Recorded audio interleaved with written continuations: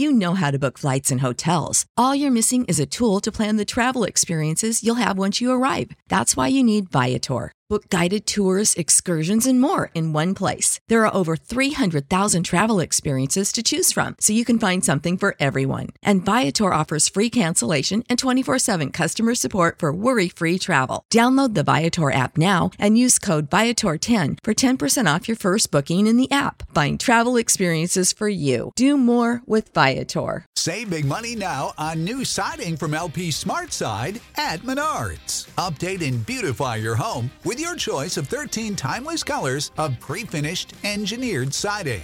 It's durable and includes a Sherwin-Williams factory finish paint warranty that means no painting for years to come. View our entire selection of siding from LP SmartSide today. And don't forget to check out our flyer on Menards.com for all the great deals happening now. Save big money at Menards.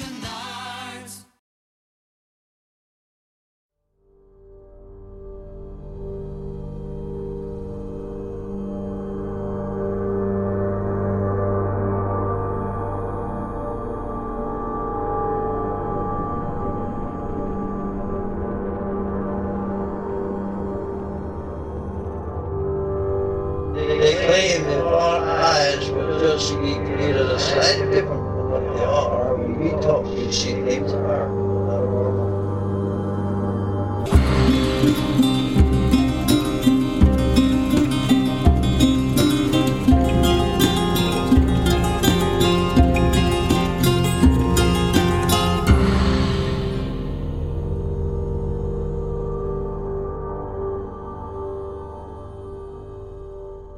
Welcome to Strange Familiars.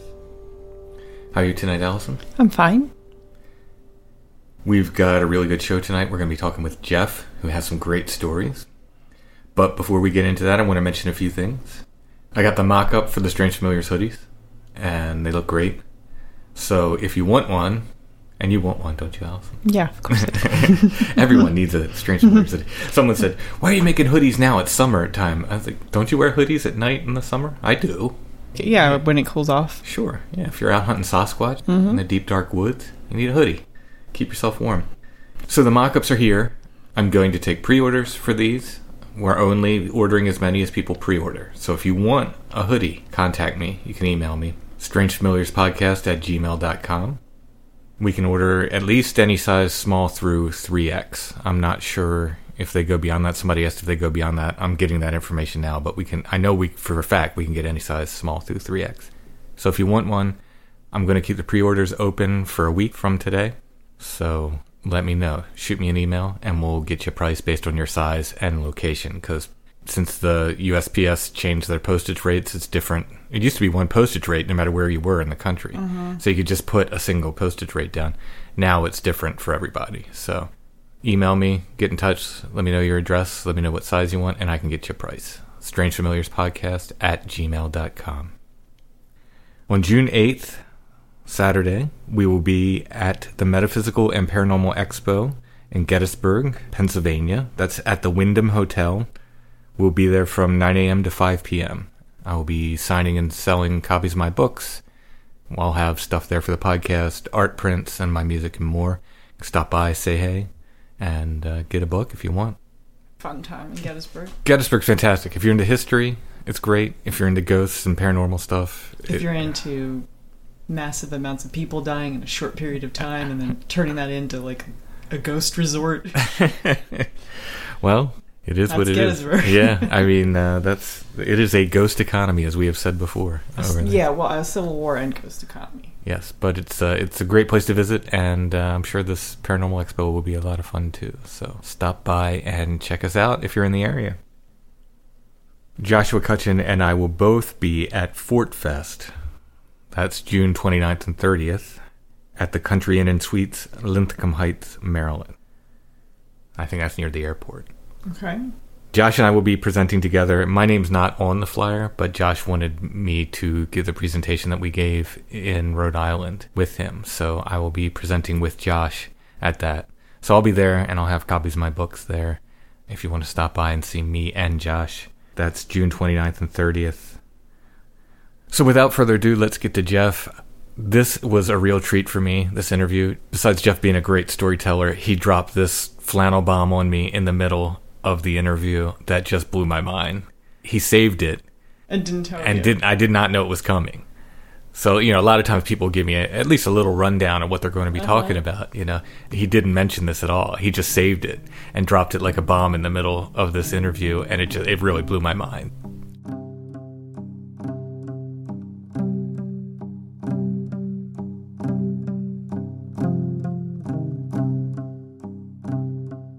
We're talking with Jeff, who has it's a possible Bigfoot encounter. It's definitely something strange. And then he's got some related things he wants to tell us as well. So, Jeff, where did this occur? This happened a few miles north of Scranton, Pennsylvania. I live in a small town near Clark Summit, but you're closer to the area. There's a reservoir there that when I was a kid in my teens, my friends and I used to fish, and we used to fish it illegally, actually, because it's a drinking water reservoir. You weren't allowed to fish there. But there was just some amazing fishing in the lake, and we'd go down there quite often. And they had an old man that used to patrol it. He wasn't necessarily a fish and game warden, but he had an old pickup truck, and you never knew when he was going to be there. He chased us plenty of times. Guys lost fishing equipment and stuff, running through the woods, getting away from him. And my dad also liked to fish very much, and I guess he was always a little jealous of me going down there. So we hatched a plan, my father, and this is back in 1982, I guess. I was about 16 years old. My dad and I spent a lot of time together fishing and working. I worked with my dad for many, many years. He's passed away now. And we had a pretty good relationship. Locked horns a few times, but, I had a pretty good relationship. And he wanted to fish there in the worst way. So we hatched the plan to go down on a nice summer night when the moon was full, like tonight. So we didn't have to use a lot of lights down there. We could try and get away with fishing without light. Maybe I should set up what this reservoir looked like. It's not a big reservoir. Maybe it's a half mile long, maybe a little more than that, and maybe, I guess at its widest point, I don't even think it's a quarter of a mile. It's probably maybe an eighth of a mile wide. Not a huge reservoir. And you would drive down this dirt road to the reservoir, and then the road would split into a Y, and the left side would take you down you're at the northeast corner of this reservoir, and the left fork would take you down a dirt road, down along the reservoir, all the way to the end, which would bring you to a paved road, which actually went over the dam of the reservoir. But if you took a right at the fork in the dirt road, it would take you just a little ways, and you'd come to a gate, and was always closed, of course, and locked.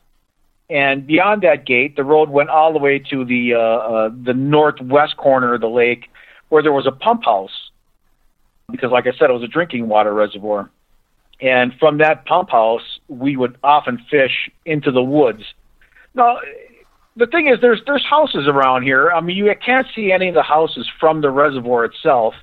There's a lot of woods around it on the east side of the lake. There's a good swath of woods. I'd say at least 200 acres, and there's houses beyond that. And actually, from the west side of the reservoir, there are houses up the hill. You can't see any of them from the lake. I mean, when you're at the lake at night, it's pretty dark there. You see the occasional car go over the dam, and that's about it. Or somebody that might be parking or partying down the dirt road.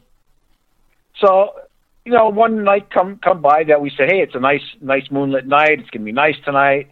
My dad said, what do you think about going fishing down the reservoir? I said, yeah, I'm all for it.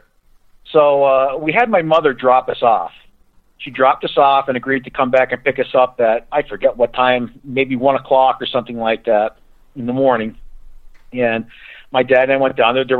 We didn't see the old man who patrolled it, so we we walked down to where the pump house was. And we fished down through the woods till we caught a few bass, but it was kind of tough fishing in complete darkness through the trees. So we kind of made it back to the pump house area. There was a clearing there. They used to cut the grass there and all, and it was an easy spot to cast at night. And we fished from there, and we caught a bunch of fish and having a good time. Beautiful night out. And, boy, it turned out to be a really interesting and spooky night, because the first thing we heard, and we could hear it coming from across the lake, was the voice of a man and a woman, but they were, I don't know what they were doing. They could have been making love. They could have been something more heinous than that, because it really sounded almost like a violent sexual encounter. And you could hear her breathing hard. You could hear him breathing hard, like they were right next to us. But it was a beautiful night out. The moon is out. They're very calm. You could hear the frogs chirping and crickets and whatnot, and everything was silent around there except for that. And I was like, wow, like we're looking at each other. You hear that? And they're going at it, whatever they're doing exactly. Like I said, it really kind of sounded like a violent sexual encounter, and it was getting louder and louder, and he's breathing heavier and harder, and like almost like he was chasing her, and she was like fighting for her life, and then their voices just kind of start getting louder and faster and faster, and all of a sudden, complete silence. And a split second after that, a dog howled. And my father and I looked at each other like, what the hell was that? It was just amazing, like, to hear that in the first place, and then it stopped abruptly, and then a dog howled. We said, sounded like a dog. We thought that was really bizarre. So we looked at each other and thought, wow, that was kind of creepy. Did the howl seem to come from the same area as the... From the very same area, yes. And it sounded like it came from across the lake. That's what it sounded like. I mean, the nearest we could tell. Mm-hmm. I mean, we figured, maybe there was somebody parking over there, so we didn't see any cars down that dirt road, because from our vantage point, if there was a car coming up that dirt road on the east side of the lake, we probably would have saw it, although they could have been parked there before we even got there, I suppose. So that was really bizarre to us, and we looked at each other like, oh, that's kind of spooky, and the dog howled, and there's a full moon out. So, all right, so we went on fishing. I mean, nothing to panic about, obviously. But as we're fishing, now, like I said, we're on the northwest corner of this lake, and on the very north end of the lake is the road that we walked down to. Again, it's a dirt road.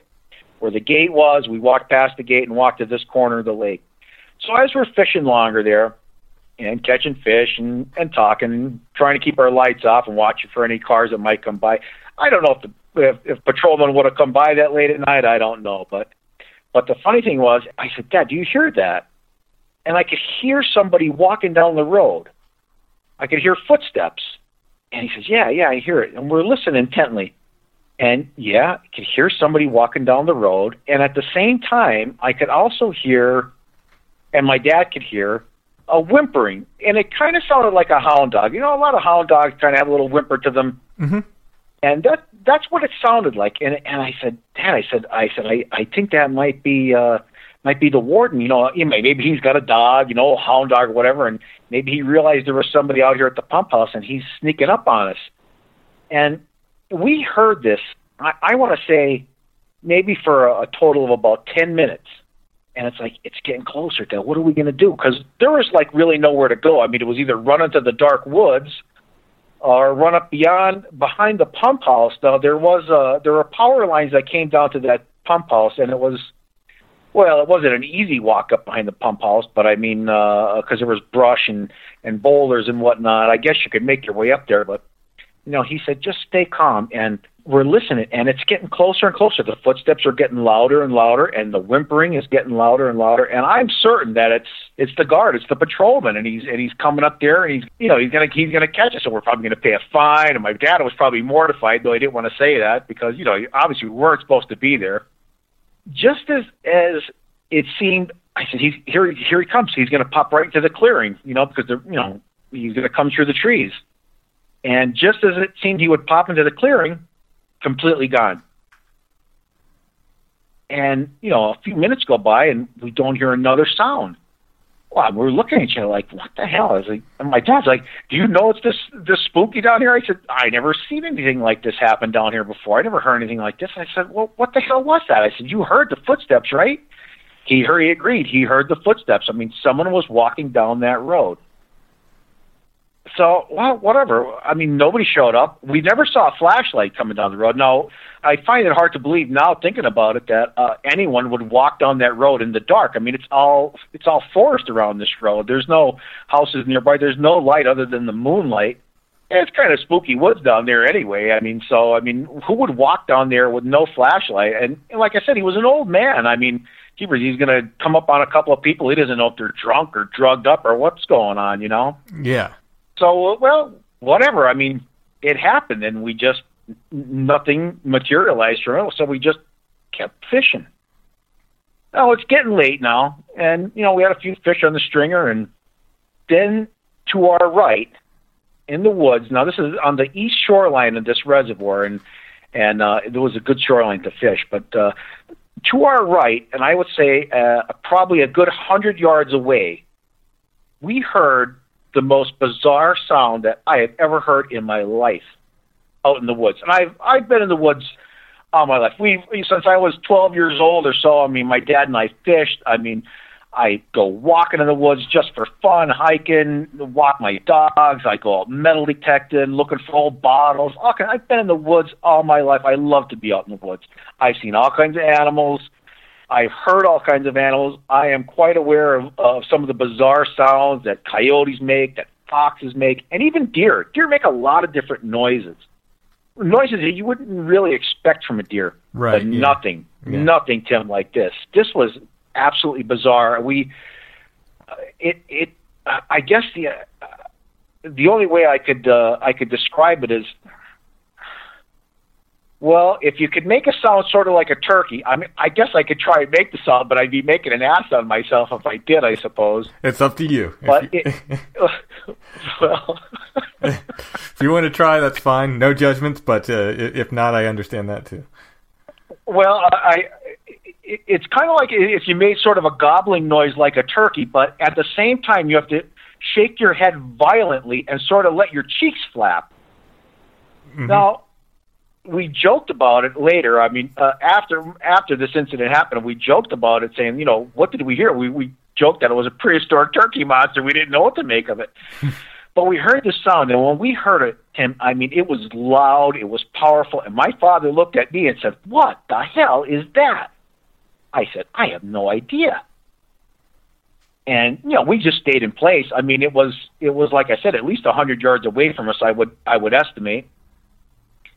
And, you know, then a couple moments went by, and we hear it again.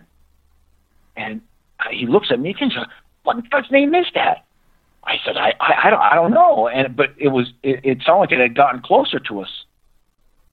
Well, you know, like, I'm starting to get a little nervous, and we hear it again. And it's definitely closer to us. It's coming towards us. And, you know, I'm like, what are we going to do? And my father he says, "Start picking up the stuff." Now, it was getting close to the time that we were supposed to get picked up. He said, "Start putting the stuff together." Well, we hear it again. And we kept hearing it over, and it's loud, and it's powerful, and it's like, well, I'm going to hold the phone away from my head and make an ass out of myself just to try and entertain everybody, but because it was really bizarre. But here it goes. All right. Now, that took a lot out of me just to try and make that, and that's as close as I can get to it. Did you hear that? Yes, I did. But okay. This was loud and powerful, though, you were saying. Very powerful. It was very powerful. I can't make it as loud and powerful as it was. Mm-hmm. And so we hear it again, maybe a fifth time now. I'm going to say it's within 100 feet of us at this point. And this last time that it makes the sound, we hear another one. But this one is up on the hill behind us, up above the pump house.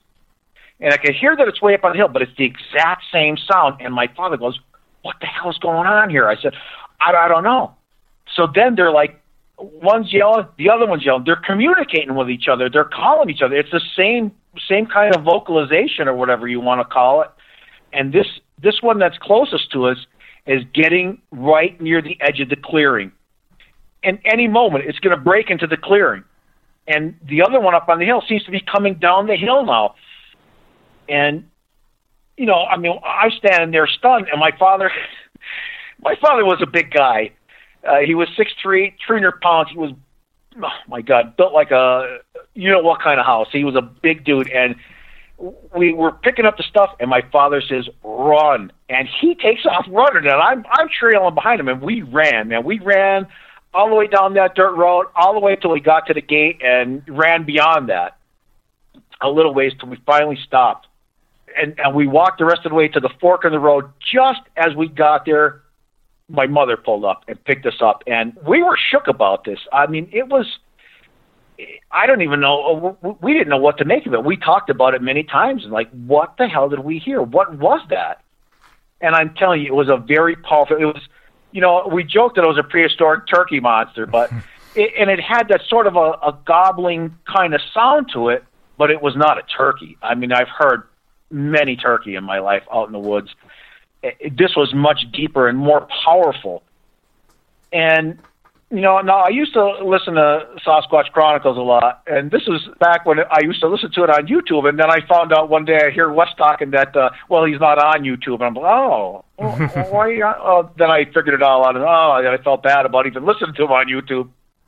But on one of his shows, and I don't remember which one it is, some person had an encounter, and they played a sound, and when I heard it, the chills went down my spine. I was like, oh, my God, that's what we heard. Now, the recording that they had seemed like it was a little further away, not quite as close as we were, but it was so similar. And I'm like, oh, my gosh, I can't believe it. I think that we might have been next to several of these creatures. And that really amazed me when I kind of realized that, and I played that vocalization over and over, and I played it for my sister. I said, this is what I heard. And it was really, truly amazing. So, I mean, I wish that I had seen something, but we didn't. But that was really creepy. Have you ever heard the Sierra sounds? I have. But it was not like that. It wasn't like stuff I've heard from like the samurai talk. It wasn't really like that. It was more, like I said, it was almost like a gobbling kind of sound, but no, from a turkey that had a set of lungs on them. Mm-hmm. Yeah. It sounds so weird. You know, that was back in, I think, 1982, and I was about 16. I was going to ask you what year it was. Okay, 82. Yeah, so a couple of years later, you know, like I said, I worked with my dad a lot, and I was 18 at the time because I was driving. I didn't start driving until I was 18 years old. And my dad and I were working together, and we were on our way home, and we decided to take a ride past the reservoir because we both love to fish. And if you're a fisherman and you're working, you're thinking about fishing. And if you can at least drive by a lake and see a beautiful lake, and it just makes you feel good. So we decided to drive past the reservoir, just over the dam, I figured was the easiest way to go home, and I drove over the paved road, and as soon as you get over the dam, well, the paved road goes to the right, but the dirt road on the east side of the lake is on the left. And my dad says, take a left here. I said, oh, okay, it's fine with me. I mean, if it's going to keep us from working for a little while longer and I can relax, that's fine with me. Take a slow ride up the dirt road. So I head up the dirt road, and my dad says, pull over here. I said, all right. He says, come on, let's go for a walk. And I thought this was kind of weird. All right, he wants to walk down by the reservoir, okay. But he says, no. He says, come on this way. And we walk across the road, away from the reservoir, up into the woods. And I had no idea why my father was asking me to go up there. So we walk up in the woods a ways, maybe, I don't know, maybe 100 yards up in the woods. And we come to this big rock outcropping, like a set of cliffs, and they were probably maybe 10, 12 feet high, and there was a pond in front of it.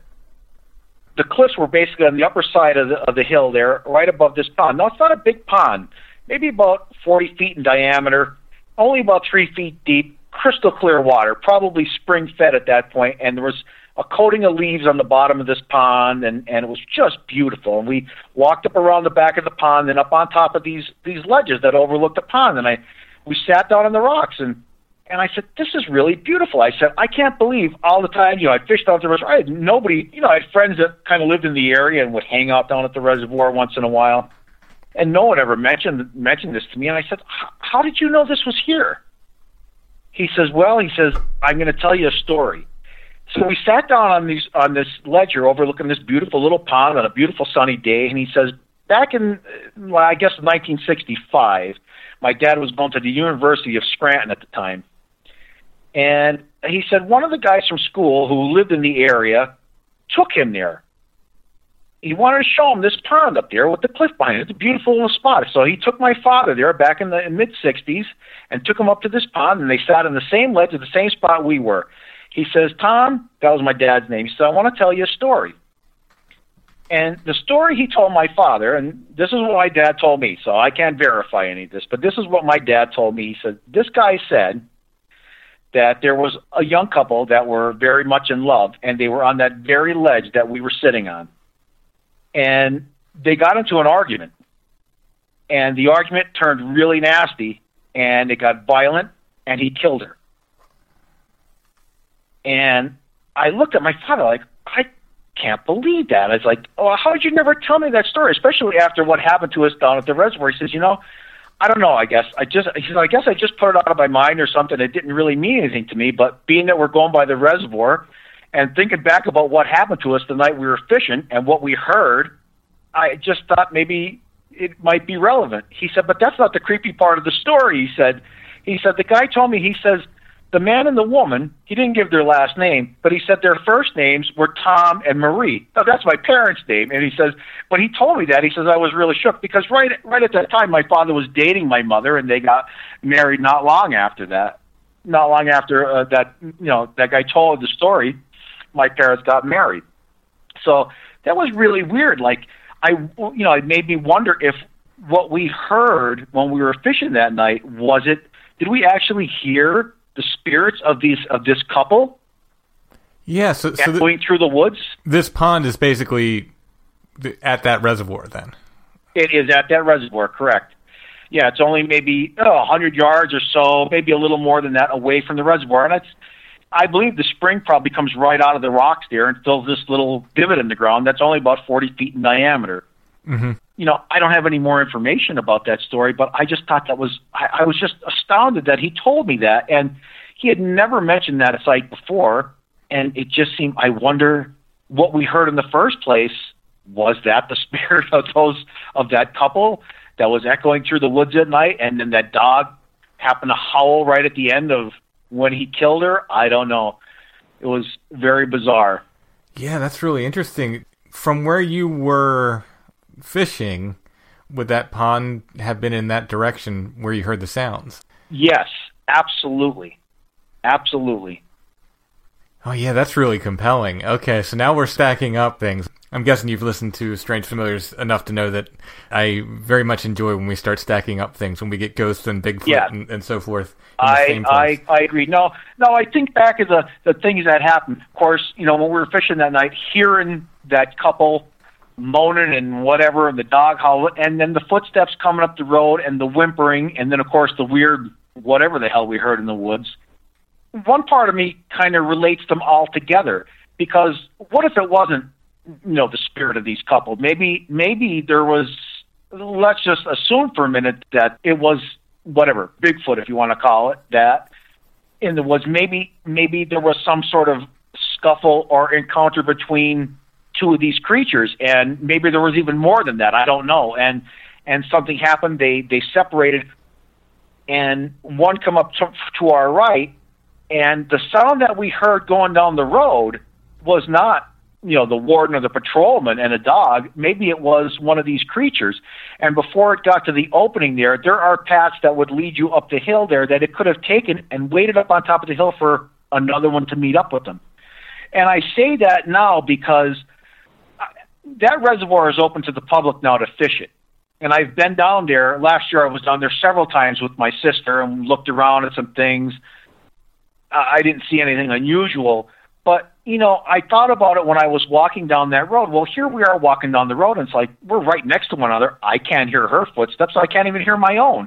How come I could hear these footsteps? My father and I both heard these footsteps coming down the road, and it made me think, well, if it was a much heavier creature, then it very well could have made louder footsteps that we heard coming down the road. And maybe due to the fact that it was involved in what we've heard in the first place on the other side of the lake in some sort of altercation, that it may have been injured, and the creature itself may have been actually whimpering from an injury or something like that. Yeah, unless it had grabbed a dog. Well, that's possible too, right? Yeah, that's a good point. Because a lot of stories I've heard that these type of creatures don't really care for dogs too much. No, you don't want to let your dogs out if they're around, that's for sure. I love my dog, so I won't do that. Like, at what point did you think Bigfoot? Did you think Bigfoot at the time, or No, I absolutely did not. I didn't think Bigfoot until, I want to say, last year. Okay. And that's because I was listening to Sasquatch Chronicles at the time, and I don't remember who his guest was that he had on, but this fella talked about the sound they heard, and they played a vocalization. And when they did, I was dumbstruck. I couldn't believe it. It's like, that's the sound I heard. That's what I heard. Yeah, I wish I knew what episode that was. I'd love to hear the sound. You know, and I had found it on another compilation of vocalizations that has since disappeared from YouTube, so I wish I could have pointed you to it, because I've been looking for it again myself. I often listen to vocalizations and hear nothing like what I heard on Wes's show. It's definitely on one of his shows. If I don't subscribe to his channel, but I would like to, and if I do and I find that, I would certainly send it to you. Yeah. But I have another story I'd like to portray to you also, if you don't mind. Oh, absolutely. Absolutely. Go for it. Well, this story was handed down to me from my father. It happened to my father and my mother back in 1965 when they were dating. And they went on a double date. My mother's best friend and my father's best friend, the four of them went. They went out to the movies or whatever, and I guess they got a few beers, and they were driving a 1949 Mercury, which is a big car. And they parked on this dirt road. And this dirt road, as it turns out, is a road that leads directly to that reservoir. And it is about, as the crow flies, about a mile, maybe a mile and a half north of the reservoir. Now, this whole area is built up a lot more than it was even when I was a kid, and certainly a lot more than it was in 1965. There was very few houses in this area at the time. So the four of them, my parents, when they were still dating, and their two best friends, they're double dating, and they park on this road. The two girls were in the back seat, and my father and his best friend were in the front, and they're all just jabbering away and sipping a few beers. Well, the guys were anyway. My mother was not much of a drinker. Anyway, at some point, my father and his best friend, Nelson, they get out of the car to relieve themselves, and they step out of the car, light up a cigarette, and they're talking, probably gabbing about the girls and whatnot. And my father told me they heard a hellacious noise, a scream that my father said, I don't even know what the hell made this scream. He says it was so loud, and it was immediately followed by a big thud.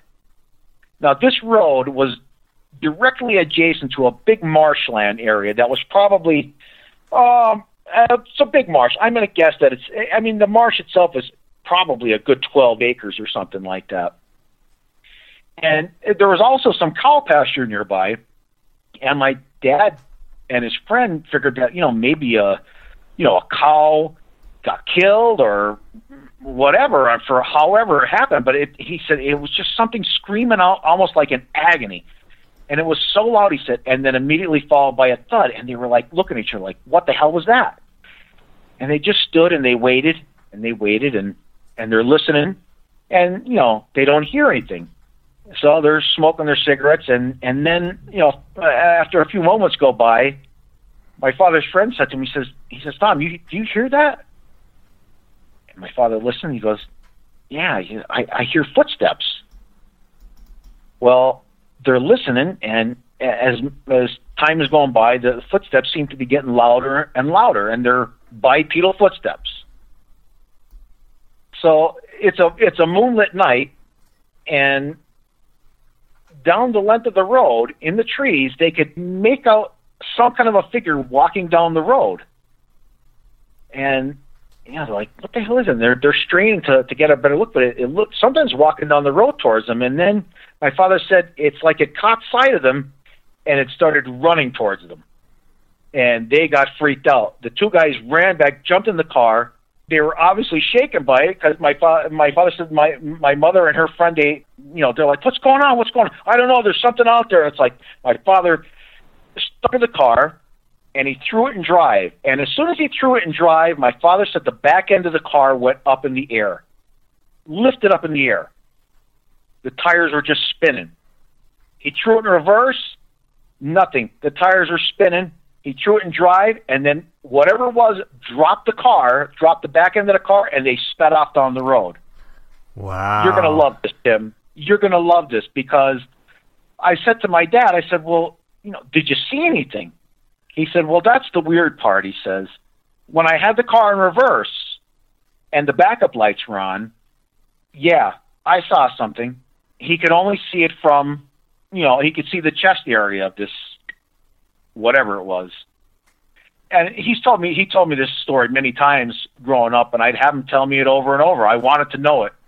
Just like my grandkids now want me to tell stories over and over, because they want to know the stories. They want to remember them. And I love that, to kind of pass on these stories and orally. And I really dig that. So he said that in his rear view mirror, he saw something that had a very, very broad chest, but it wasn't hair covered. You're going to love this, Tim. He said it looked like it was wearing a red flannel shirt. Oh, my goodness. And that's one of the things that compelled me to call you in particular, not just because you're a PA boy, but when I first saw a flannel master, I thought, what the hell is a flannel man? And I listened to the stories, and I'm like, I never heard of such a thing. And then I started thinking about my dad and what he said he saw. That wow. Whatever was, this was a 1949 Mercury. The car weighed 2 tons. Yeah. He lifted the back end of this car up in the air. Wow. And all he saw, he didn't see a face. He couldn't tell me how big it was, other than that it was a very broad-chested whatever. And he said it looked like it had a red flannel shirt on. And I always kind of thought that was really corny. I mean, like, wow, there's a big farmer out there, or what? Lifted up your car? It's like he would have to be a hell of a guy to lift the back end of that car up in the air. Sure. Yeah. Yeah, wow. You know how to book flights and hotels. All you're missing is a tool to plan the travel experiences you'll have once you arrive. That's why you need Viator. Book guided tours, excursions, and more in one place. There are over 300,000 travel experiences to choose from, so you can find something for everyone. And Viator offers free cancellation and 24/7 customer support for worry-free travel. Download the Viator app now and use code Viator10 for 10% off your first booking in the app. Find travel experiences for you. Do more with Viator. Sick of being upsold at gyms? My guy, you're currently a base member? For $90 more, I can upgrade you to our Shred membership. For $130 more, you'll be a Swole member. And for just $300 more, you'll reach Sweat Platinum.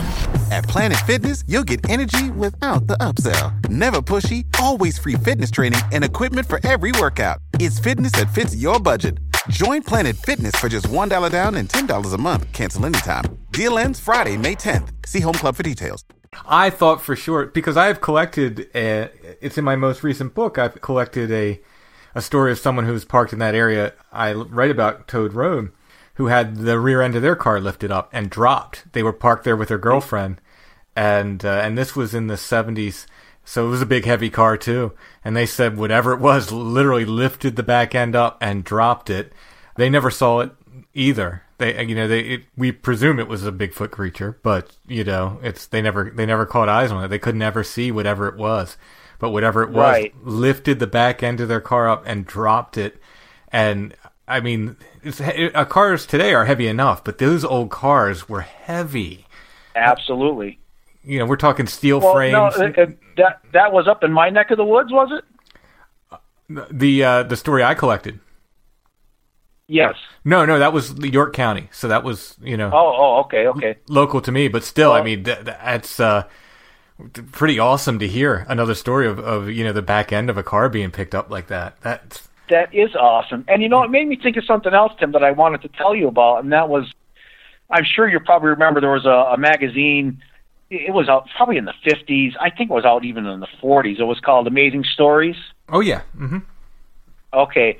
Well, I didn't really read that magazine, but I can't find it again. But at one time online, I found a number of stories. It was about caves and caverns, and they were all from the Amazing Stories magazine. And boy, just some bizarre stories of different types of strange beings that people have encountered in caves, like at Mount Shasta, all across the United States.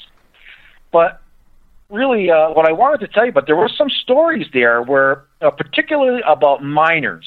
And I remember the one story in particular about these miners that were trapped. I think it was a coal mine. There was a cave-in, and these men were trapped underground.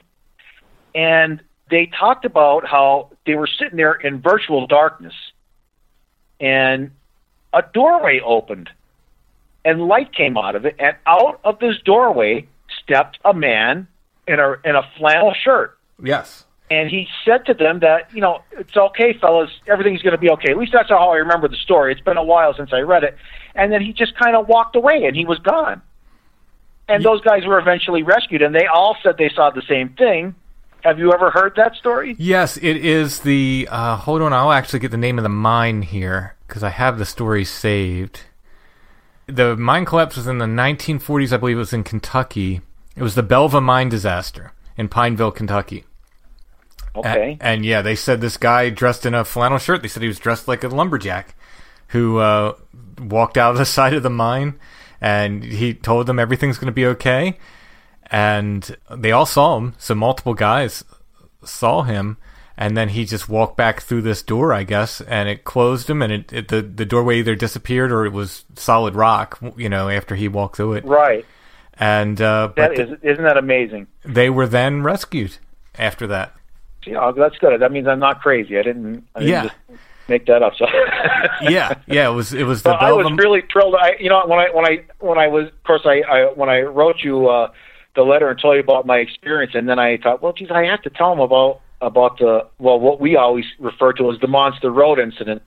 But that road leads directly to that reservoir, and like I said, it's only a mile and a half as the crow flies. And though it's much more built up now than it was back then, even to this day, you could travel through the woods and no one would know you were there. I mean, there's patches of woods that anybody could make their way through and be unseen. Mm-hmm. But how bizarre is that to have that happen not far from that reservoir? Yeah, exactly. Yeah. Well, again, it's the stacking of this phenomena.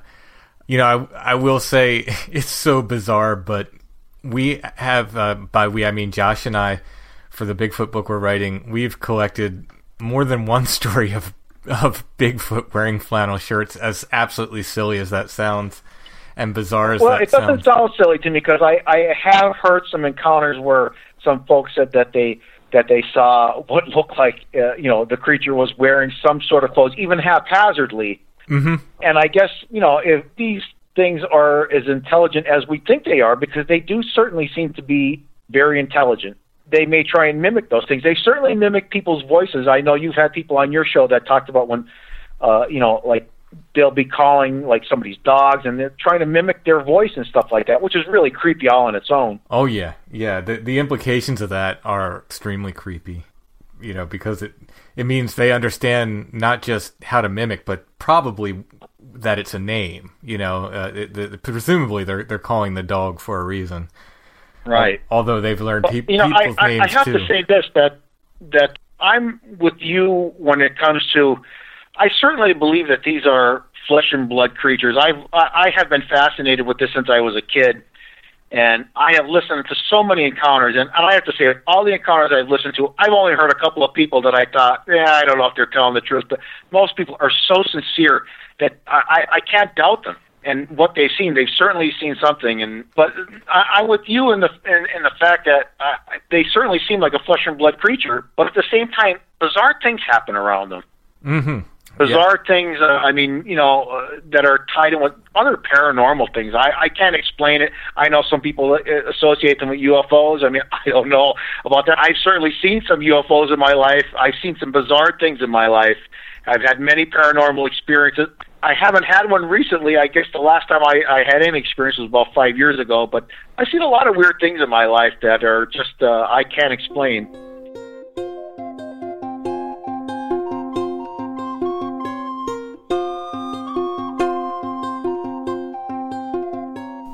We'll get right back to our interview with Jeff, but I did want to mention here that Strange Familiars is brought to you by our patrons.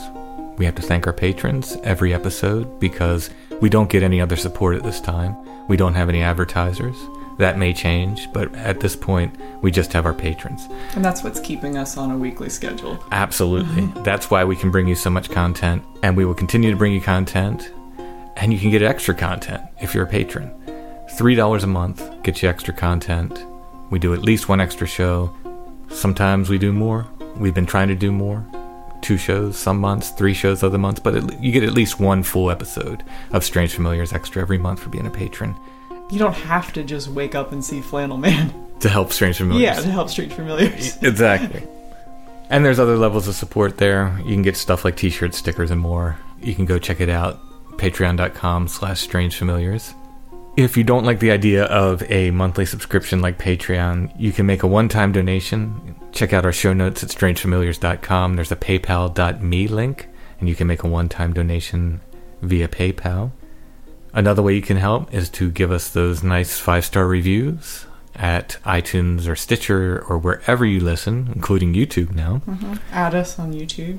Subscribe to us on YouTube. Subscribe to us wherever you listen. And once again, thanks to the patrons. And let's get back to our interview with Jeff.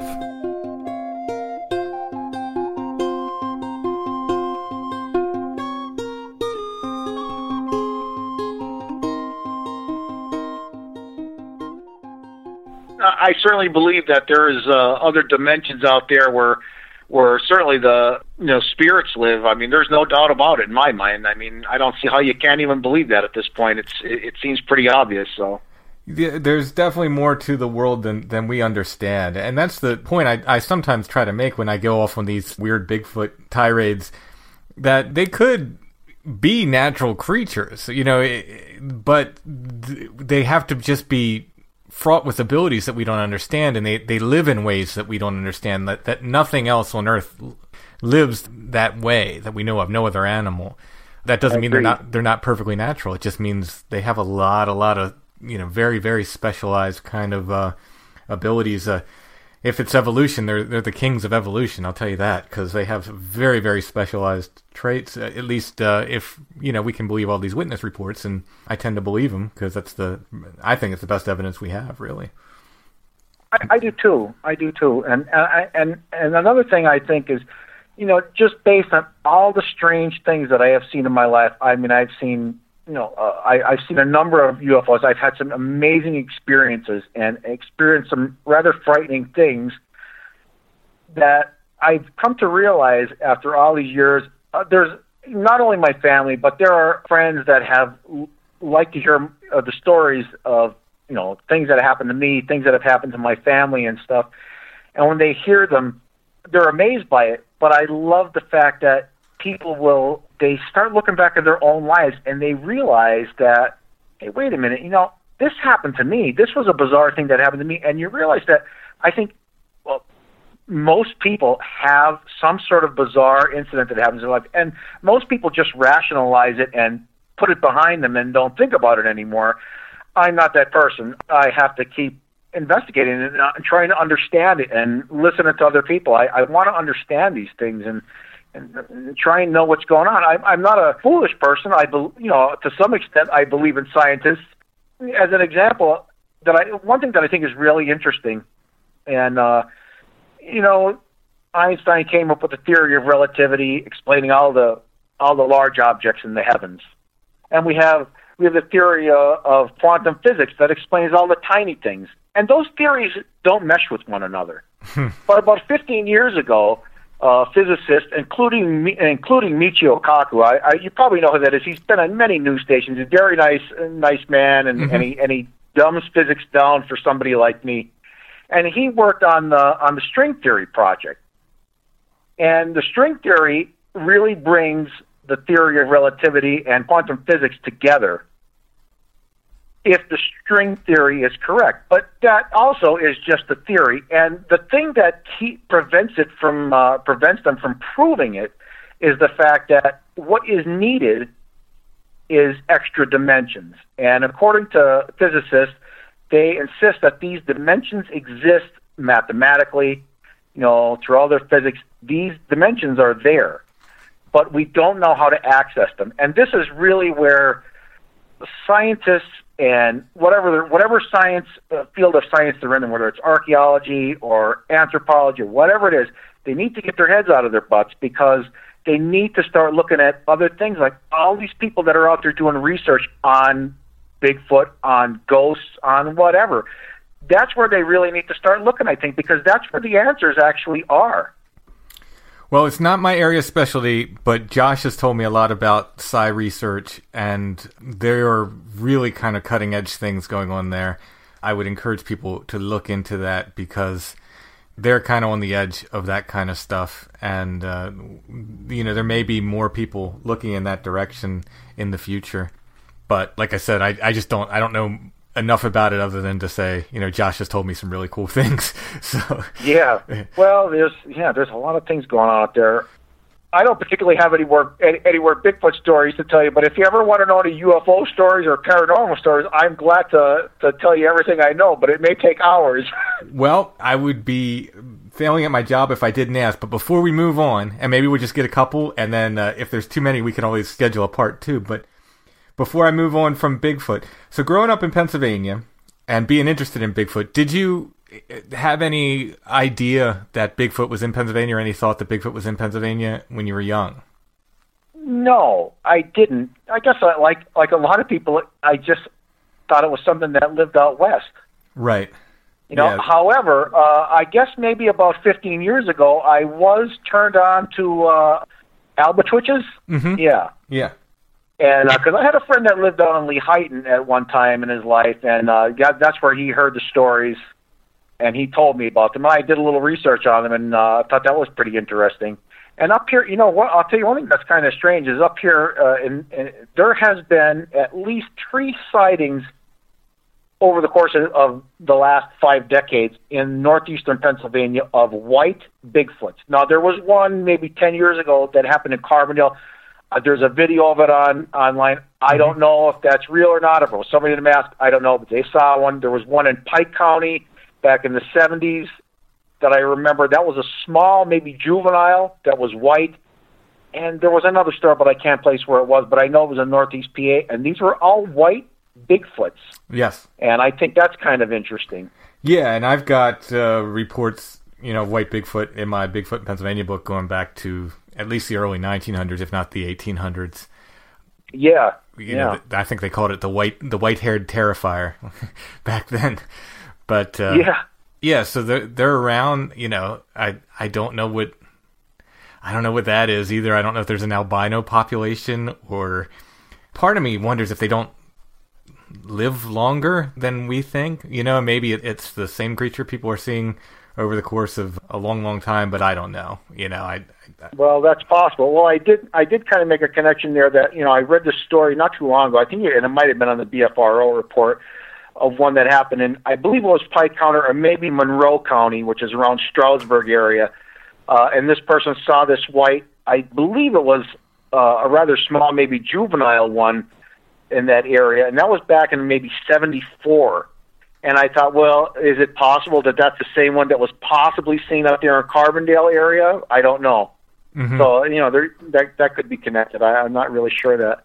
Yeah. I don't have any other Bigfoot stories, although my father did tell me that when he was in high school that there was, that near Chapman Lake, which is in Montvale, Pennsylvania, which is not far from even that reservoir, that, they were having a high school party at a house on this lake, and one of the girls who happened to be upstairs in this house, she was in the bathroom, and she tore out of the bathroom screaming that something was looking in the window at her, and all the guys ran outside figuring somebody put a ladder up or was trying to sneak a peek at this girl using the bathroom, and, well, there was no ladder outside, and the bathroom window was at least 10 feet off the ground, and she swore that, there was a face plugged right in the window there staring at her. I mean, so that's the only other Bigfoot story I can really think of that I'm connected with anyway. That's always one of my creepiest things. I never want to look out the window and see something peeking in.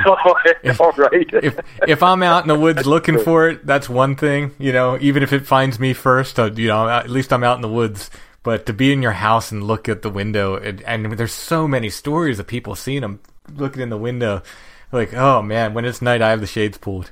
Yeah, I hear you, but I'm not a person that goes out. My sister's always trying to get me to go out into the woods and look for Bigfoot. I don't do that. I'm in the woods plenty, and I just keep my eyes open. I keep my eyes open every day because all the experiences that I've had in my life, whether they're UFO, paranormal, or whatever, I mean, they just happen. You never know when they're going to happen, so you just be aware, and that's what I do, and I look for those strange things to happen. Well, let's get a couple of these UFO stories. About how many have you seen? It sounds like you've seen... Well, I have seen 5 strange things. Now, 2 that I saw in Nevada, and it was near Nellis Air Force Base. They were very bizarre. But the most incredible one that I ever saw, Tim, was in 1978. And I was 10 years old at the time. It was in the spring. It was a warm night out, and it was a Friday or Saturday night. Where we lived on my grandparents' property. They had a house and a garage, and we lived on the same property in a mobile home. And my dad was really big into table tennis. He was a ping pong player, which was kind of weird because he used to compete, and he'd be competing against little Asian men. And my dad was 6'3" and 300 pounds, but boy, he loved to play that sport. He was really crazy about that. So we had a ping pong table in our garage, and he was in the garage with his mother, my grandmother, and they were playing. My sister and I, my oldest sister is 2 years younger than me, so she was 10 at the time, I was 12, and we were sitting right outside the garage door, and nice warm evening, maybe around 10 o'clock at night, and we're just sitting there chatting, and then all of a sudden, up over the top of the trees, this object started coming towards us, and I almost went into shock immediately when I saw this thing, because growing up, my dad and I were really big into airplanes. We built model airplanes, the balsa wood ones and all that stuff, flew some airplanes. I mean, I knew every airplane from World War I, World War II, fighter planes, bomber planes. We were really into it. We watched movies about airplanes, loved it. I know airplanes fly. I know what it takes to make them fly, keep them in the air, all this stuff. So when I saw this thing come over the trees, and I knew it was not an airplane, I stood up, my sister stood up, and I couldn't even speak. I was trying to move my arm to nudge her to go and get my father, and I finally got the words out to say, "Go get Daddy," So she ran over, a couple steps and looked in the garage and told my grandmother and my father, "Come on outside." The four of us stood there, and this thing came towards us. It was coming directly north. It was coming out of the south, right towards us. And Tim, it was just remarkable. This thing was shaped like a boomerang. And I'm telling you that it was enormous. I would guess that it was at least 400 feet across. And it was not up in the sky very high. I would say only about 1,000 feet up in the air. It had pale yellow lights. I don't remember how many of them were, but they made up the outline of this object. That's how you knew it was boomerang shaped. And it had one enormous pale yellow light right in the center of it. And it was hardly moving. I mean, barely moving. Obviously, no airplane could move that slow and stay aloft. Mm-hmm. Here it came towards us. It made a noise, but very little. It was a very slight humming noise you could hear. And it came towards us, and it stopped directly over us. And we were like deer in the headlights. I mean, we watched this thing for 10 minutes, or it watched us, I guess you could say. And we were just mesmerized, looking up at this thing in the sky, how big it was, and just stopped dead in the air like that. And after about 10 minutes, it started to move again. And it continued north just a little bit, and then it made a left-hand turn, and not like an airplane. It didn't, it had no momentum at that time. It was barely moving. And, of course, an airplane, when it turns, it has to bank. This did not bank. It turned on a flat plane and headed in a westerly direction. And as it moved in a westerly direction, it started to pick up speed just a little bit, and then it turned completely vertical. And when it did, it shot off into the sky, and it left this trail of pink-purple trail behind it, and it was gone. And it just took off. It was incredible. Wow. And it was one of the greatest things that ever happened to me, and I'll tell you why. I was in 6th grade at the time, and the next day it was in the paper, because just over the mountain from us, down in the valley, where there's just town after town adjacent to one another, at least a dozen people saw it. So it was in the newspaper the next day. And that was great for me, because, you see, I clipped that article out of the paper, because Monday morning in school was something that I dreaded every week, and that was current events. Bring an article in from the paper, read the article, and then what do you think about it? Whatever, politics, a murder, whatever it is. I hated that. I was the star of the show. That was my 15 minutes of fame in life right there. Wow. So, I mean, everybody was mesmerized telling the story, but it was such an incredible thing. But, since I told you that, I want to tell you about a dream that I had. Well, let me don't just mind. note before we move on. 1978 in Pennsylvania was a huge year for UFOs. Absolutely massive. They were seeing them all over the state in 1978.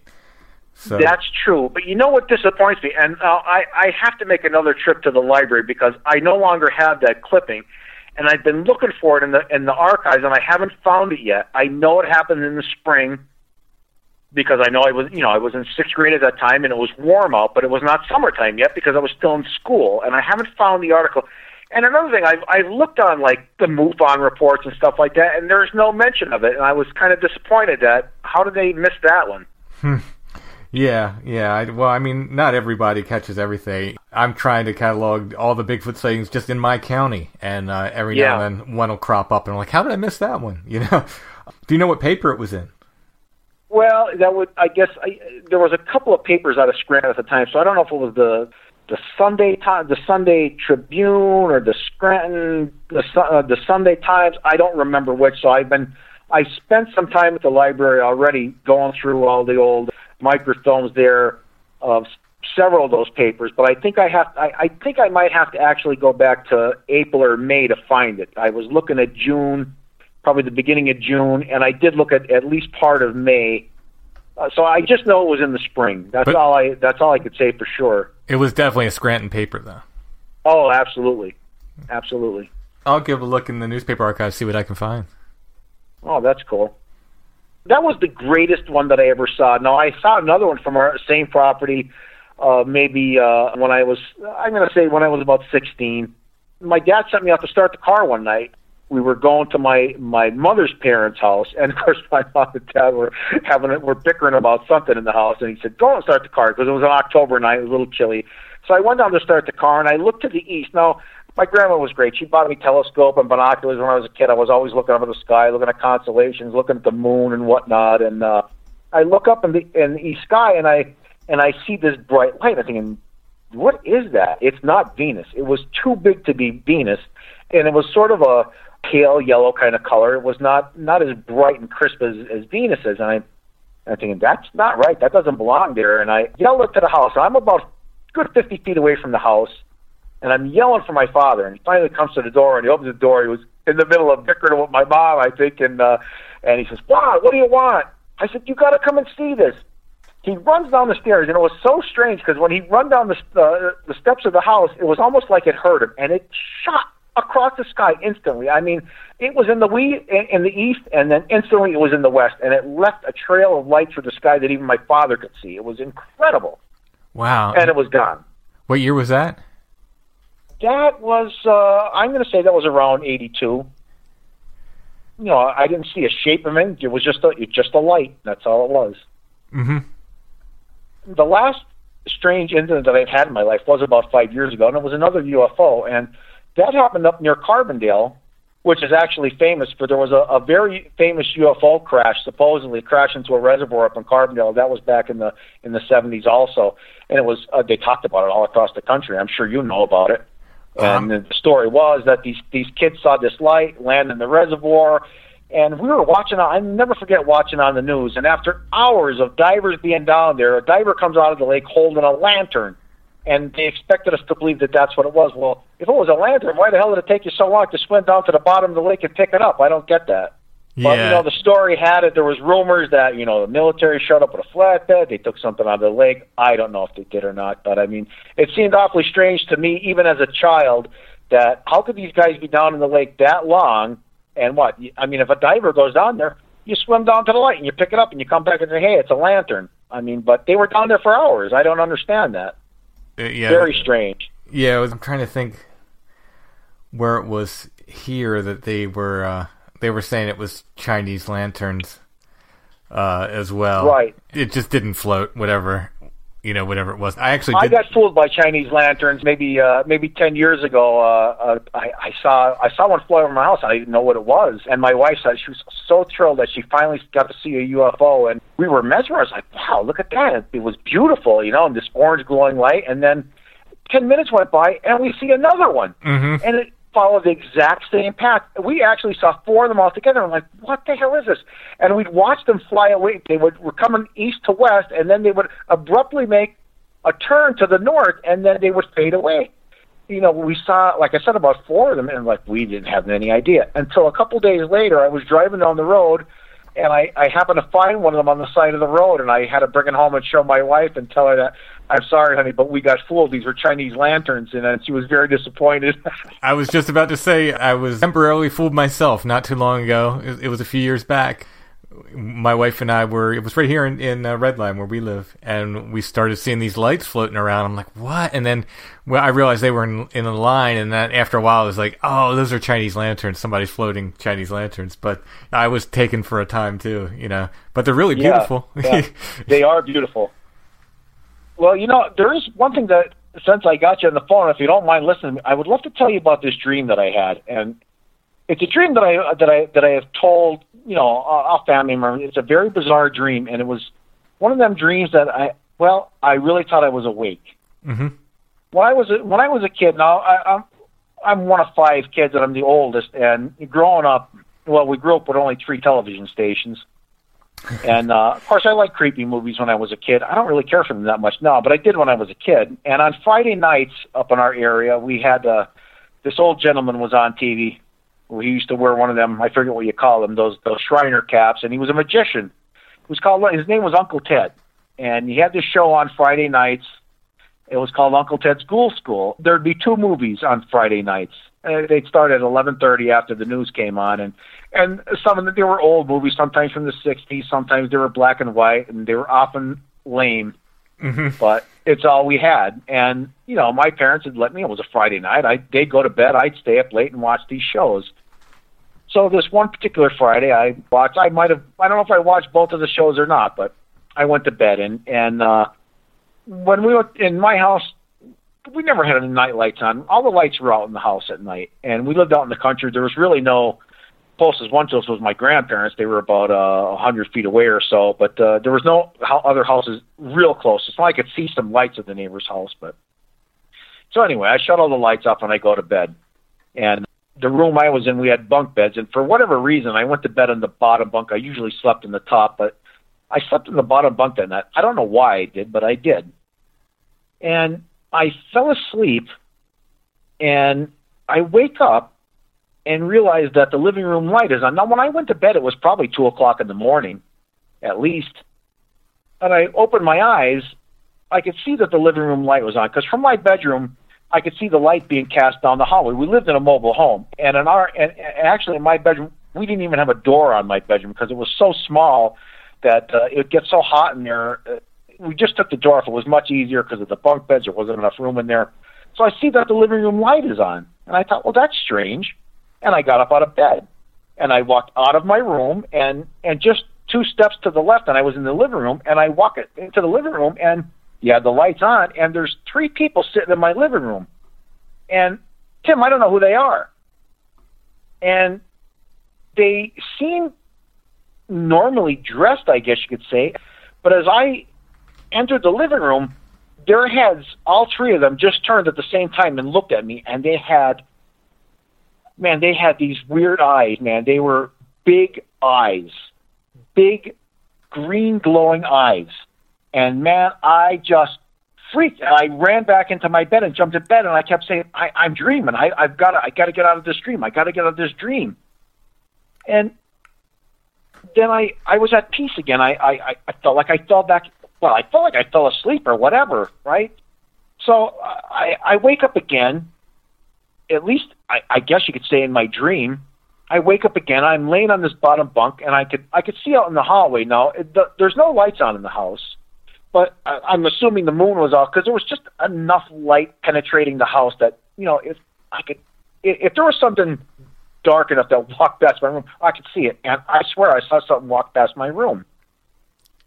Well, I'm just laying there and I'm watching, and I really feel that I feel wholeheartedly that I'm awake. I don't feel I'm in a dream. I feel I'm awake. And I never really felt like that before in a dream. And oh my gosh, something else just walked past my bedroom door again. I seen another dark figure walk past my door. And I think, what was that? And then I see another one walk past my door, and I flinched. And when I did, it stopped, and it turned its head. And when it turned its head, I saw its eyes. And, Tim, its eyes were huge. I mean, they were like... Its eyes were like as big as goose eggs. And it saw me, and it looked right at me, and, buddy, I was petrified. I was frozen. I couldn't move. And it walked up to me, and it bent down, and it put its face right in my face. I mean, inches away from my face, and I'm staring into these incredibly green, glowing eyes. And it's looking right at me, and I could see its skin, and its skin is like pale and kind of veiny looking on its face, and its eyes are just enormous, and I guess they had maybe a black pupil in the center, but the eyes themselves were eyes are white. They were green, and they were huge. And I was petrified. I couldn't move. I couldn't speak. I couldn't scream. I couldn't do anything. And then it just backed up, and it walked out of my room. And I just kept saying to myself in my head that I'm having a bad dream. I gotta wake up. I gotta wake up. So I was peaceful for a while. I felt that I fell back asleep, and I wake up again. And when I wake up the third time, at least, like I say in my dream, I see a light come on. And I recognize that it's the light from the other end of the hallway. It's the bathroom light. And I was scared, but I wasn't paralyzed at that point, so I got out of bed, and I walked down the hallway, and and I'm creeping down the hallway, and the door's open to the bathroom, and I'm looking over, and I was so relieved. It was my mother, and I'm there, Ma. Oh, she goes, everything all right? I said, yeah, I had a really bad dream. I said, oh my gosh, I want to tell you about it. And he said, oh, okay, tell me. So she's standing in front of the sink, and I start telling her about what happened, and all of a sudden, she takes out her toothbrush, and I'm thinking, as I'm telling her the story, I'm thinking, how weird. Why would my mother wake up in the middle of the night to brush her teeth? So she takes her toothbrush out, she puts toothpaste on it, and then she sort of knelt down in front of the sink. And as she did, I'm staring right at her, and all of a sudden, it wasn't my mother anymore. It was my father. And I said, Dad? And then he turned his head, and as he turned his head, it wasn't my father anymore. It was that son of a that got in my face with those big green eyes, and he looked at me, and he just laughed. Ooh. And I freaked, and I ran down the hall, and I jumped back in bed. I threw the covers over my head. I said, I gotta wake up. I gotta get out of this dream. So a little while later, I wake up again. And for the fourth time, I feel that I am completely awake, and I am certainly awake this time. And I open my eyes to see the light on in the living room again. Like I told you, I shut all the lights off before I went to bed. Nobody in that house would wake up in the middle of the night and turn the lights off. I got out of bed, and I walked into the living room again, and there was no one in the living room. There was no one in the everybody was sleeping, but that light was on in the living room. And that's a matter of fact. And I walked over, and I don't know how I even did this, but I shut that light out, and I went back to bed. Wow. And the next day, I asked my parents. I said, I asked them nonchalantly if either of them were up during the night, and did you possibly turn the living room light on? And no, both of them said they did not. So that was really bizarre. Now, I have told that story many times to family, and particularly my granddaughter. Well, one of my granddaughters, I told her the story over many times, and she said something to me a couple years ago after I repeated the story to her for, I don't know, the 100th time or whatever, because I always call it the zombie dream, because I don't know. It was never even into zombie movies, but I just said they were zombies. Now, of course, lots of folks are into these zombie movies like The Walking Dead, and of course, she's watched it. I don't watch that show, but that's not our current interpretation of a zombie. What I saw in my dream. They're bloody and they look like people, but they're kind of rotten. That's not what I saw. And I described to her exactly what I saw, and she said, Poppy, she says, that's not a zombie you saw. That's an alien. And boy, I want to tell you, when she said that to me, it just floored me. And I thought, oh my God, what if it was? What if I was actually, I'm not saying I was abducted, but somebody else in my house could have been. Well, I don't know. And that happened that happened not very long after that 1978 UFO incident. And boy, I'll tell you, when she said that to me, I can't tell you, I could still feel right now how that floored me when she said that, because that never dawned on me before that was even a possibility. I just called it the zombie dream. And it always, that dream has always bothered me. I remember it from so long ago, like it just happened last night. It made such an impression on me, and at every point in that dream, I felt I was completely awake. Right. And that was very bizarre. Very bizarre. It has a lot of the hallmarks of these.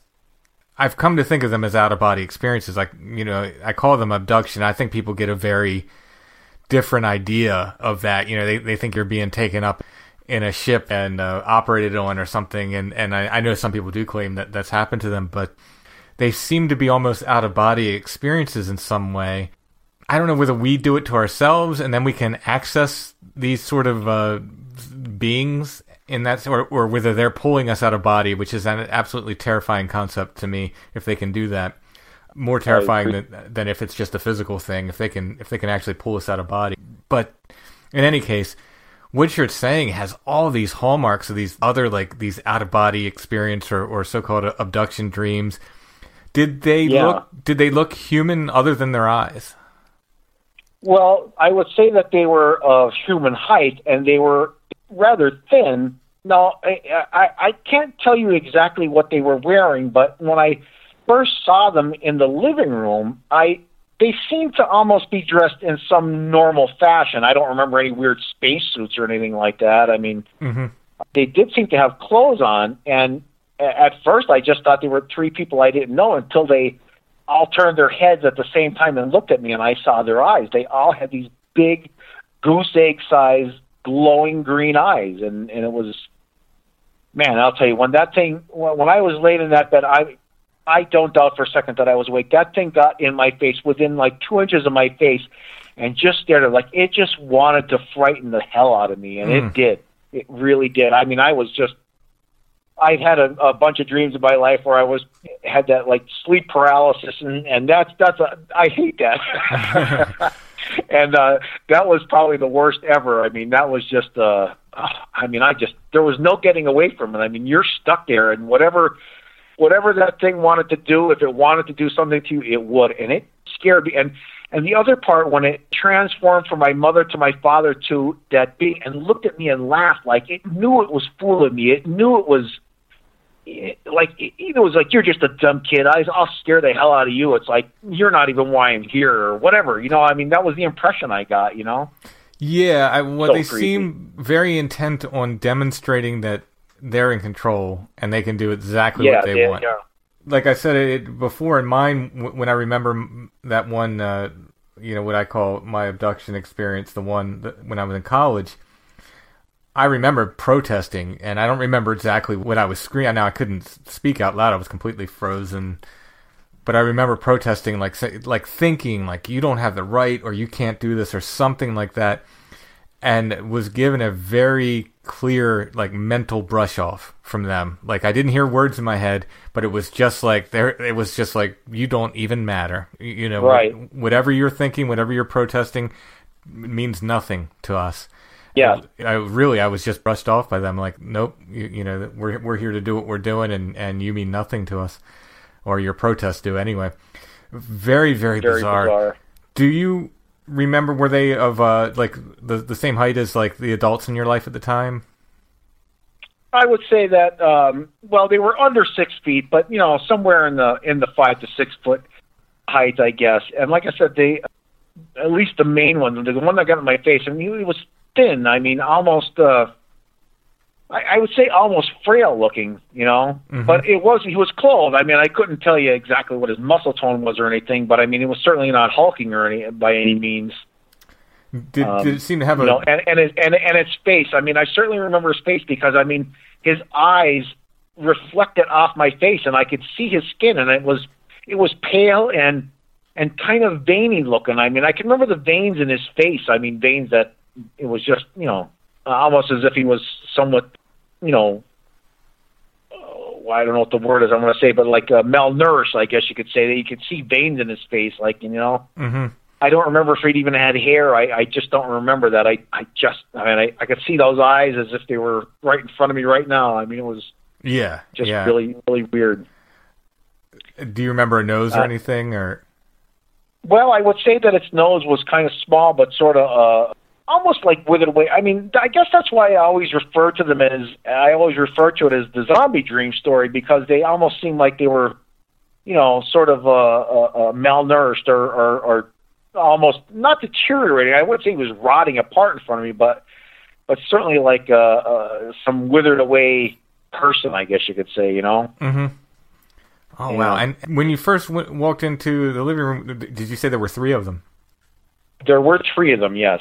Yeah. See that. And when I woke up the second time and I saw, I could just faintly make out some dark figures passing past my bedroom door. Like I said, there were no lights on at that time, but if there was if someone walked by, you would notice it enough, I mean, because it wasn't that dark in the house, whether the moon was out or whatever, and I don't really recall, but very strange. I mean, very strange. And like I said, that did happen very soon after. I mean, I'm going to say within a year of us actually seeing that first UFO that we saw, right, which was just phenomenal. It was phenomenal. I wish I could take anyone back in time to see that, because if you saw that and if you had even a little bit of knowledge about how aircraft fly, you would know that this was just not even possible for anything on this planet to conduct itself in the sky like that. It was just incredible. It was an incredible thing to see. I wish I could have more people see it, and they'd be believers. If you saw this, you would absolutely believe that those things exist, whatever they are. Yeah. Anything that's ever happened to me in my life, I pass along orally. It's almost like Native Americans, I guess, would just pass things on orally, and that's just kind of what I do, I guess. Well, no, it's a wonderful thing to have these stories in the family. And well, now we got to preserve. God, there's so many of them too, Tim. I mean, my sister always says I should write a book with all the stories that I have, because so many things have gone on in our family. I mean, not just to me, but it's other members of the family. I mean, my gosh, I mean, all sorts of things.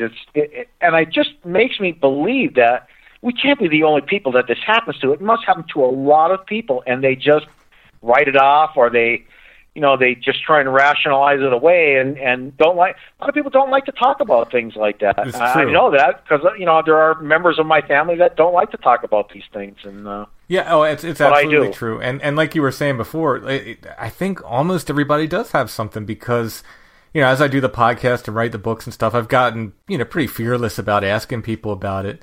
And a lot of times they'll start out protesting. No, I don't have anything. And then you push it a little bit and you dig a little bit, or if they get comfortable, a lot of times it's just a matter of them getting comfortable, and then they'll start telling you stuff.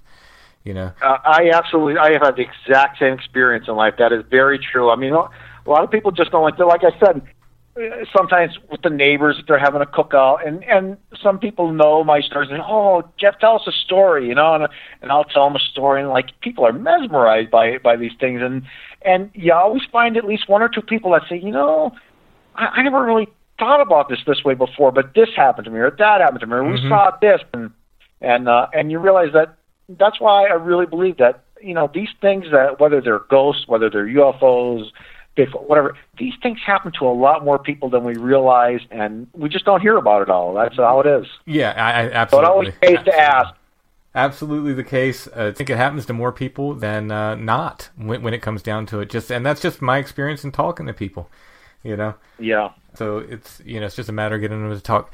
Well, Jeff, I loved your stories, every one of them. Absolutely loved them. Thank you so much. Anytime you wanna contact me and you want more, buddy, I've got more. I've got some paranormal things that have happened to me. I've been in some at least 2, I guess, haunted houses where I've had experiences.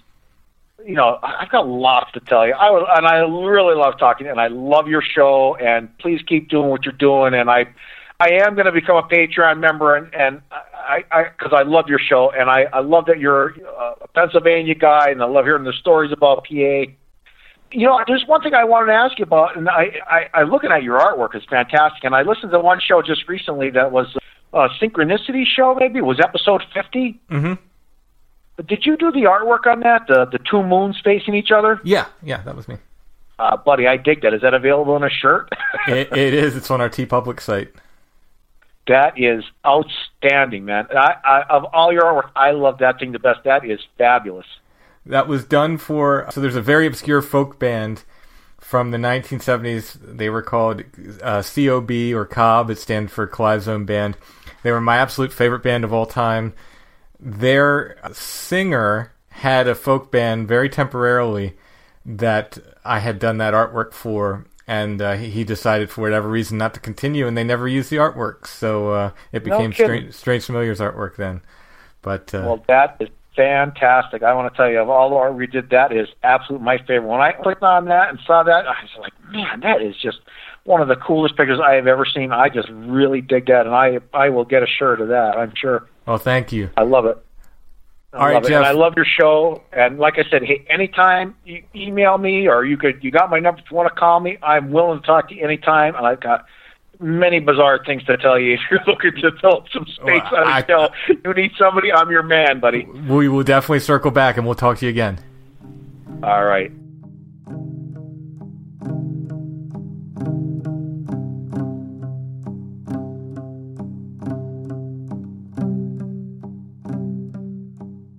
If you have a story, something strange, if you've seen something weird, ghosts, Bigfoot, UFOs, Flannel Man, oh, please give me all the Flannel Man. What about other tartans? Are you opening it up for any kind of plaid entity, strange entity, and the Bunny Man? Oh, the Bunny Man stories are starting to roll in, and I'm completely fascinated with this. I'm completely fascinated with people seeing these weird guys in bunny costumes out of Easter context. You know, this is like it's weird enough within the Easter context. Yeah, there's some weird Bunny Man stories rolling in, and I'd love to get some more of those. I think it's funny about bunnies are they're probably the least sinister of most animals. Yeah, well, and that's the thing I think that makes it creepy when you have these, grown men in bunny costumes, like, in these creepy situations. Like, adults in animal costumes generally are. You're going to offend a portion of fandom. In any case, if you've seen something strange, we'd love to hear about it. We'd love to get your story. Email me, strangefamiliarspodcast@gmail.com. I want to say once again, my email box is a mess. It is a complete mess. If you're waiting for a response from me and it's been a long time, it probably got lost in the mix. I don't mind a gentle reminder. I do not mind that at all, and I'll get back in touch with you. You can always find us at strangefamiliars.com. All of our contact information is there. Thanks for listening, everybody. We will be back next week with another episode.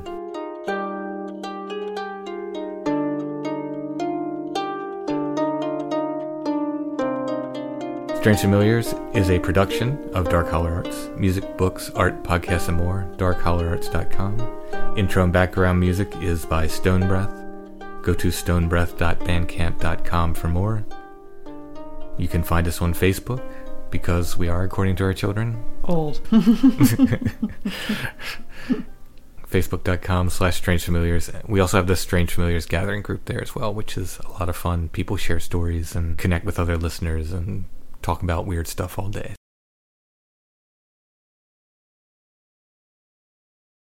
Shall we spin the bottle now, or shall we spin the sky instead? Let's see what raping brings us then, beneath the winding web, beneath the clouds, beneath the sun, or beneath the falling rain, beneath the woven branches high, and through the fields of grain.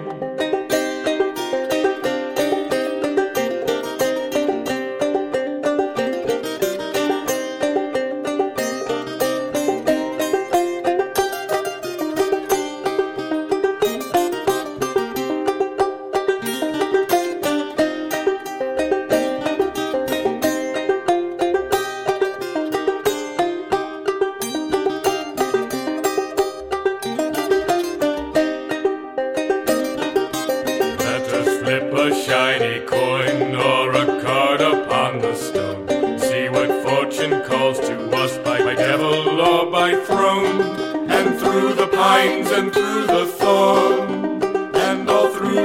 twisting O. And around the clearing walls, something that we awoke.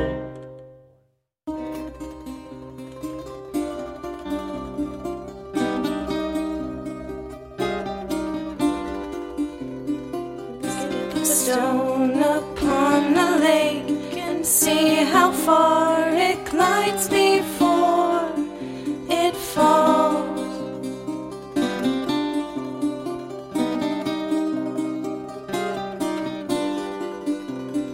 Write these words on leaves and see how far they drift away before they fall.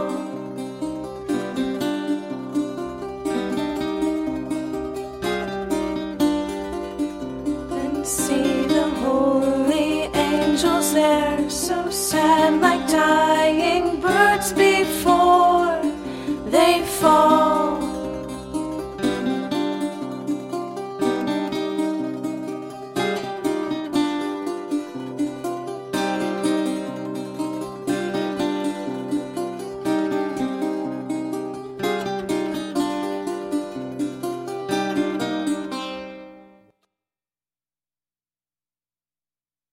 Turn the page, my long-lost friend, and read until we reach the end of love and present fallow fields, and all we understand within the mist, within the ash, and within the deep green sea, and within the seven things placed inside a hollow tree.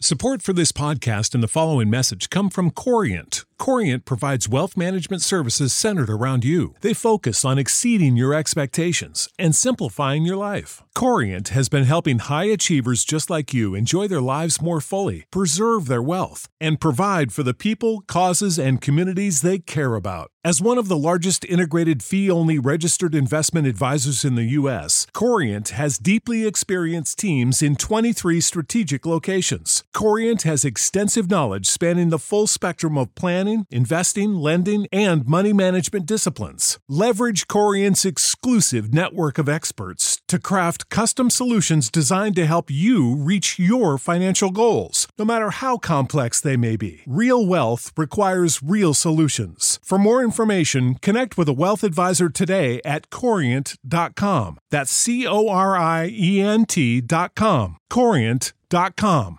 Prescription products require completion of an online medication consultation with an independent healthcare provider through the LifeMD platform and are only available if prescribed. Subscription required. Individual results may vary. Additional restrictions apply at LifeMD.com. Read all warnings before using GLP-1s. Side effects may include a risk of thyroid C-cell tumors. Do not use GLP-1s if you or your family have a history of thyroid cancer.